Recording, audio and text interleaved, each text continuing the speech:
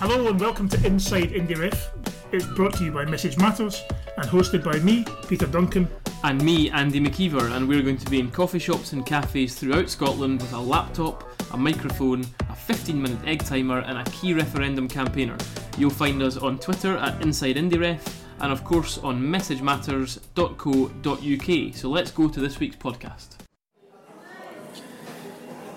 Good morning and welcome to the latest Inside IndieRef podcast. We're here in the West End of Glasgow at Avenue G Coffee House with Adam Tompkins, Professor Adam Tompkins, Professor of Public Law at Glasgow University, Advisor to the Conservative Strathclyde Commission, Advisor to the House of Lords Legal Affairs Committee. Any other titles, Adam? I think that'll be alright for today, yeah. I've only got 15 minutes. Yeah. Adam, let's start with the currency issue. After a yes vote, let's say there's going to be a yes vote, it's been established by the three chancellors, so-called, that there will not be a currency union. Is that definitely correct, do you think? Or, do things change after the referendum? Is it completely realistic to rule that out in its entirety under all circumstances? Yes, I think it is. It's completely realistic for economic reasons, but also, and principally actually, for political reasons. I mean, one of the things that has not been very well understood in the debate north of the border is what the reaction to a yes vote would be south of the border. Now, I think that the rest of the United Kingdom would be appalled to see Scotland go. It would be appalled to see Scotland vote to leave the United Kingdom when Scotland does so well out of the Union. Scotland has her own parliament, England doesn't. Scotland has her own First Minister, England doesn't. Scotland has free prescription, no tuition fees. It's interesting to reflect that the social attitude survey shows a significant difference between the proportion of people in Scotland supporting independence and those in the rest of the UK where support for Scottish independence is really quite low. That's right. And one of the things that's happening, but at the same time, one of the things that's happening in England is a rise of soft English nationalism. Actually, I think the rise of UKIP south of the border has got a lot to do with plugging a gap that in Scotland is filled by the SNP, and in Labour, in Wales, actually, curiously, is filled by the by the Welsh Labour Party, which is the most conservative party in Wales. But anyway, the point I think is that if there is a yes vote, England is going to feel both confused and then very quickly very angry indeed, because England will feel rejected by a country which, in the English mindset, rightly or wrongly, England feels Scotland has done extremely well out of the Union. And the idea there that our UK statesman can turn round to a very aggrieved English polity and say, oh, by the way, even though the Scots have just voted to leave, we're going to do them this extraordinary favour. We're going to do them an extraordinary deal of bringing them back into a currency union. We're going to be the lender of last resort for Scottish banks and business. We're going to bail out we're going to be the Germany in a currency. Is there nothing in that argument about it being beneficial for both parties to engage in a currency union? Is there nothing in the argument about it being beneficial for trade for the rest of the UK as well? Yeah, but it's just not true, is it? I mean, 10% of our UK trade is with Scotland. 10%, that's all. 40% of our UK trade is with the EU. But there's no argument there that it follows that we should necessarily have, we should necessarily go into the currency, into the Eurozone.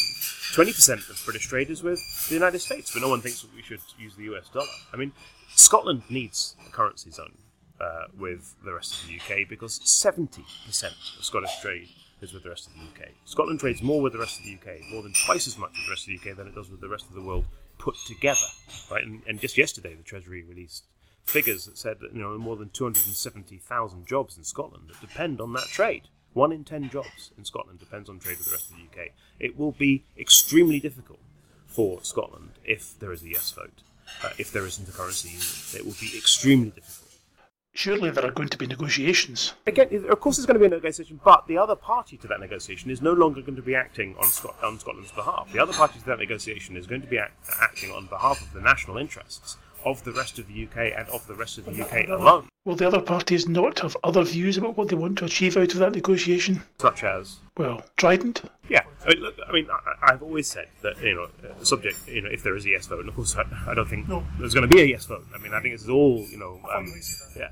Yeah, but I mean, I think all of the evidence is pointing ever more clearly in the direction there's going to be not just a no vote, but a pretty big no vote.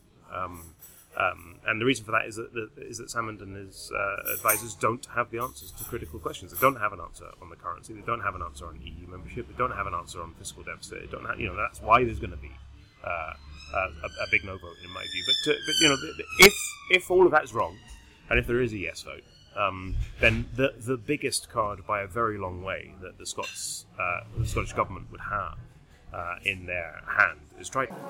Is it big enough for a deal? No, not big enough for a deal, and neither is the debt thing big enough for a deal. Because the idea that if we don't get the pound, we won't take our share of the debt is completely preposterous.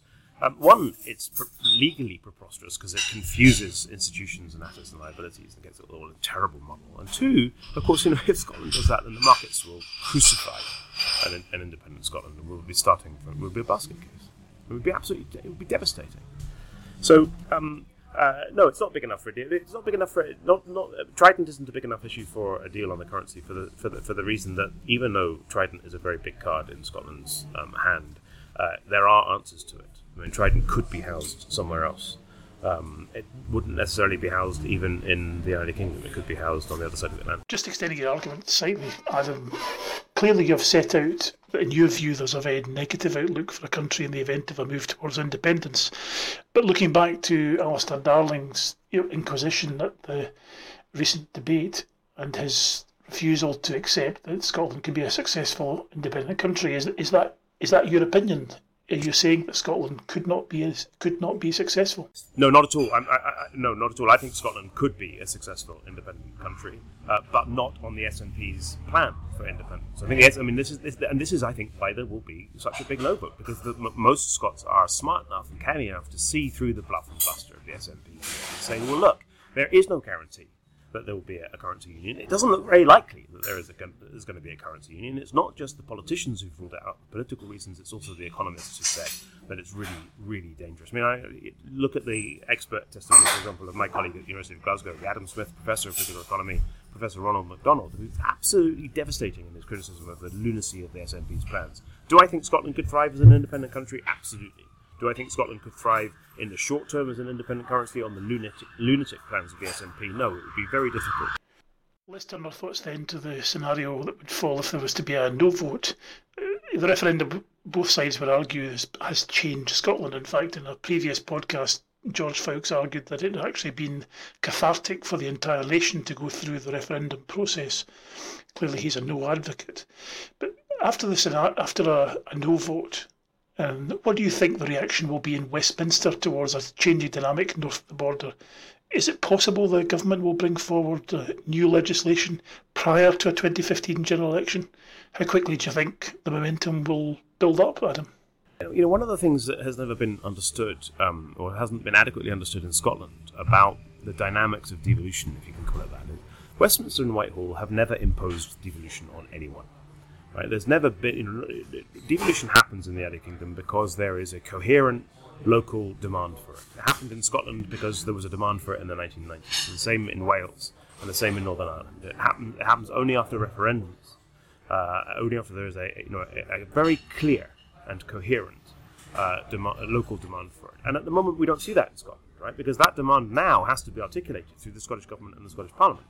The Scottish Government, as an SNP government, isn't campaigning for more devolution. It's campaigning to end devolution, because there would be no devolution in an independent Scotland. And the Scottish Parliament aren't looking at devolution at the moment because they have an SNP majority. So the first thing that Whitehall and Westminster will do after a no vote is turn around to the Scottish Government and say, look, you've lost. Independence has been defeated. It's away. Forget about it. What do you want now? We've published our plans. Labour have published their plans. Liberal Democrats have published their plans. Tories have published their plans.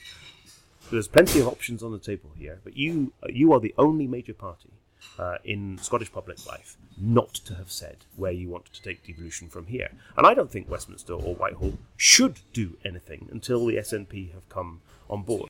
Do you think they will ask that question? I mean, do you think that David Cameron will ask that question of Alex Salmond after a no vote? I think they should. I think they should, yeah. The Prime Minister, I would like to see the Prime Minister come out on the 19th or 20th of September after a nice big handsome no win and say, look, now what? Right? The referendum does not solve the problems of Scottish constitutional governance. It certainly doesn't solve the problems of British constitutional governance.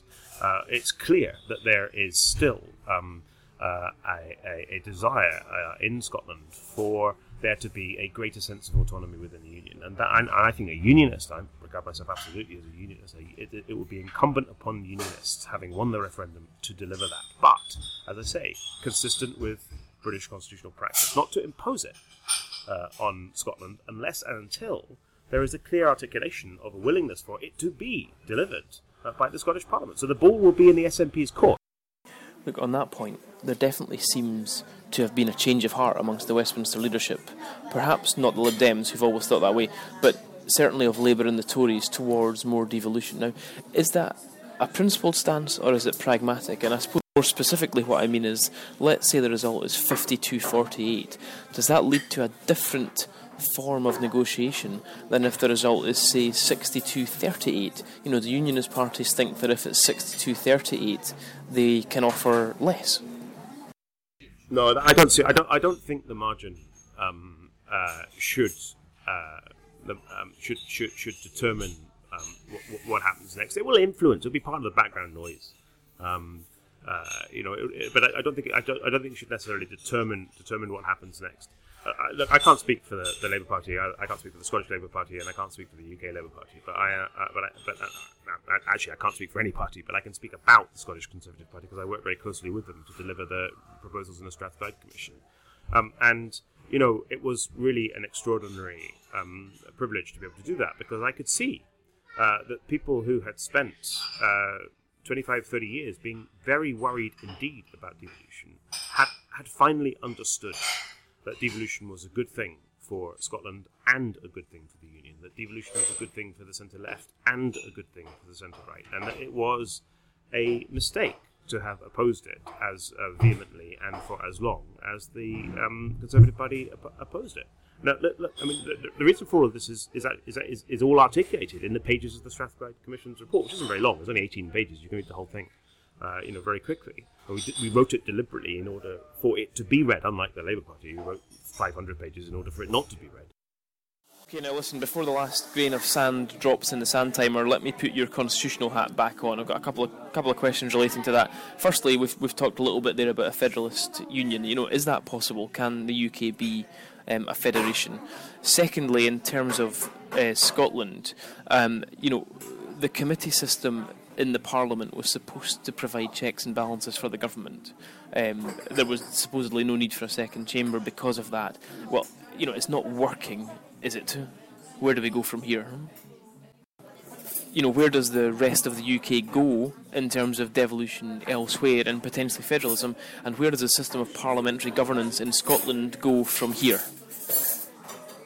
Okay, well, the reason why I describe myself as a unionist and not as a federalist is because federalism is a top-down plan, a one-size-fits-all plan. So all states in the United States of America have the same powers, even whether they're Wyoming with 500,000 people or California with whatever it is, 60 million people. I don't think that kind of imbalance will work in the UK because England is 85% of the United Kingdom, and no federal. I mean, I'm very interested in federal solutions and neo-federal solutions, quasi-federal solutions, all of this kind of stuff. But I have not ever read one federalist plan for the UK that solves the England question. What do you do with it? Federalism might work for Scotland in the UK, but it won't work for England in the UK. That's why I describe myself as a unionist, because I think we should make a virtue of the asymmetry of our union. England and Scotland and Wales and Northern Ireland are each different from one another. They're not equal members of a single country, either in terms of geographical share or size or anything else. I think we should make a virtue of that asymmetry. The second question you asked was about reform of the Scottish Parliament. The Scottish Parliament is broken at the moment because we have a government with an overall majority that was elected in a system that was expressly designed not to deliver that kind of a result. the Scottish Parliament will continue to be broken for as long as we have a government with an overall majority, because the Scottish Parliament is designed such that it will work only if there is minority or coalition government. I don't think anybody really thinks that the result in 2011 was anything other than a blip. But if it turns out not to have been a blip and turns out to be repeated in 2016, with any of the parties getting an overall majority, then we will need very seriously to consider reform of the Scottish Parliament. But the real problem in the Scottish Parliament at the moment is not that we have one party to rule them all, but the quality of the MSPs that we've elected, especially in the governing party. We have any number of committees are chaired by SNP backbench MSPs who frankly don't know what they're doing. They're not good enough. Scotland has one MSP or MP for every 28,000 people who live here. England, by contrast, has one MP for every 99,000 people who live there. Scotland is 3 times as well represented as England. And what we're learning is that a country of 5.3 million people struggles to produce 200 or 250 top quality politicians. Wow, there we are. We weren't expecting that, were we? Thanks, Adam. We always throw in one last question just at the end, which our guests hopefully aren't expecting. As an average listener, you might know, however, that we want to get your estimate on the percentage of votes cast on September the 18th that will be for the yes side of the argument. What percentage do you think that will be? 61. 61-39 is it? Oh, yes. Oh, good God. No. Okay, 39. I think 38 or 39. You're first. We might have had a story then. 61%. We'll remember that, Adam. Thanks very much. Good to speak to you. We'll be back in a few minutes with some analysis, but in the meantime, thanks very much to Adam. Great guest, great chat. Speak soon. Back shortly with some analysis. Interesting conversation with Adam. One thing that struck me at the start is I just do not see where the credit. On the one hand, clearly the Nats have a credibility problem on the currency issue. But Better Together do not help themselves by ruling out the fact that at the end of the day, this is a negotiation. Yeah, and I think Adam acknowledged there that Trident was the biggest weapon in the arsenal in that negotiation for the Scottish Government, although he stopped short of saying that he thought it was enough, because he said he thought it wasn't enough. I'm not so sure about that, and I think fundamentally Trident is an issue that is huge for a group of slightly left-wing nationalists, I suppose you could say, but it's not actually that big a deal for a lot of them, and I suspect that after a yes vote was won, Salmond himself, I suspect, is not hugely exercised personally about Trident, and if it came to getting a currency, I suspect he would quite happily change his view on Trident to make that negotiation work. That's what I think. I think there will be a currency union. Of course, the difficulty in this negotiation issue for nationalists comparing currency union with Trident is that fundamentally the nationalist core voter will only want one thing, and that's delivering the end of Trident, whereas the general public want one thing, which is a common currency, and actually the vast majority of people have a much lower priority on Trident than nationalist insiders. And what Alex Salmond's absolute core political belief for 20 years is, don't worry about the folk you've already got, get on board the folk you don't have. It's worked pretty well for him, and I think it would have it. I'll tell you what was interesting, we move on from Trident, really interesting, Adam's views coming from a constitutional law expert on the Scottish Parliament committee system, the way that's all working. Yeah, because it's clearly it's not working this term, and I think it's one thing to say that this term has been an unusual result, but we've only had 4 terms, and to get one unusual result every 4 terms strikes me as being something that may well need addressed. The more powers you give to a parliament, the longer term, the more spot on the constitutional arrangement is going to have to be, and some form of cross check is going to have to be in place. Even without a majority government, even when it has been a minority government, okay, there is more of a check and balance in place, but the committee system has been terrible throughout the life of the Parliament, not just in the last 4 years. It's been a bit more dictatorial in the last 4 years, but it has been pretty poor in terms of quality. Adam's views on the quality of the Parliament, I thought, were interesting, novel, as the civil service would say. Brave. Well, quite rightly so. I mean, the one thing that never speaks its name in politics, because no politician's brave enough to say it, but the reality is that the reason our MSPs are not of sufficient quality is they don't get paid enough. It's quite that simple. They don't get paid enough money. And on that bombshell, guys, hope you enjoyed the podcast. Interesting guest, interesting stuff. See you next time. That's it from Glasgow. Bye bye.